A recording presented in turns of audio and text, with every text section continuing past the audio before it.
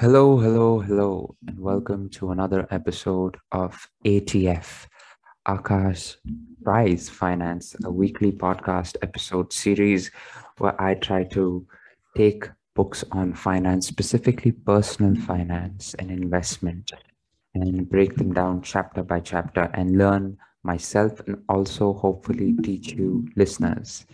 In this series, we were going through The Psychology of Money by Morgan Housel, a 2020 bestseller on simple personal finance and more about how to think about finance rather than actually execute it, because it's more about psychology than about mathematics. In this episode, we go through chapter number 8, a fairly short chapter titled Man in the Car Paradox. No one is impressed with your possessions as much as you are. The best part of being a valet, he says, is getting to drive some of the coolest cars to ever touch the pavement. It was my dream to have one of those because I thought they send such a strong signal. You're rich, you have taste, you're important. Look at me. The irony is, I rarely, if ever, looked at them. Not the cars, but the drivers.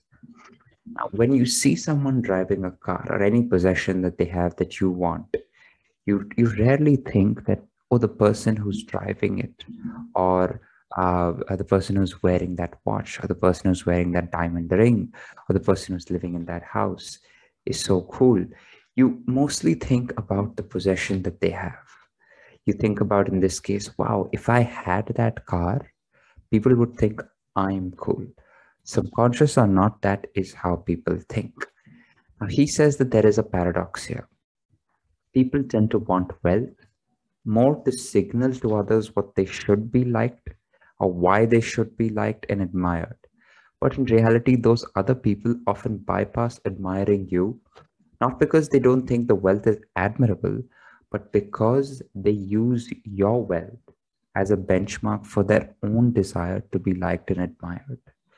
They use your wealth in the form of your possessions, specifically your car or your watch or anything that you outwardly show, as a way to think that if I had that, because I don't have that yet, I don't have that car, I don't have that watch, I'm not living in that house, I am not wealthy and admired. And only when I get those things will I ever be wealthy. The letter I wrote after my son was born said, you might think you want an expensive car, a fancy watch, and a huge house, but I'm telling you, you don't. What you want is respect and admiration from other people, and you think having expensive stuff will bring it. It almost never does, especially from the people you want to respect and admire you. People must gawk everywhere I go, and I'm sure they love me. I'm sure they felt admired, but this is incorrect. They admire only the possessions you have. They don't admire you. If you and the possessions were separated and were put on someone else, immediately their eyes would follow the possession. They would never follow the person who adorned it or who wore it, who wrote, who sort of drove the car, who lived in the house. Respect and admiration goes beyond those things.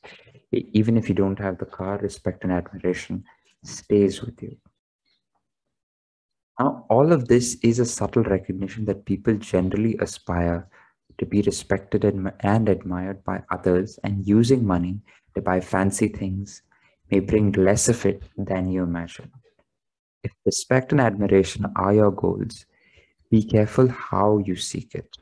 Humility, kindness, and empathy will bring you more respect than horsepower ever will. People always look at the stuff, not the person. And that is the key lesson from this episode and this chapter. That's it from this episode. If there's any way I can improve, do let me know. Do check out my Twitter, where I try to put out in important threads, or at least educational threads, on finance, on how to value investments, and how to think about personal finance, in extension of this podcast itself. Thanks a lot for listening. I will see you next time.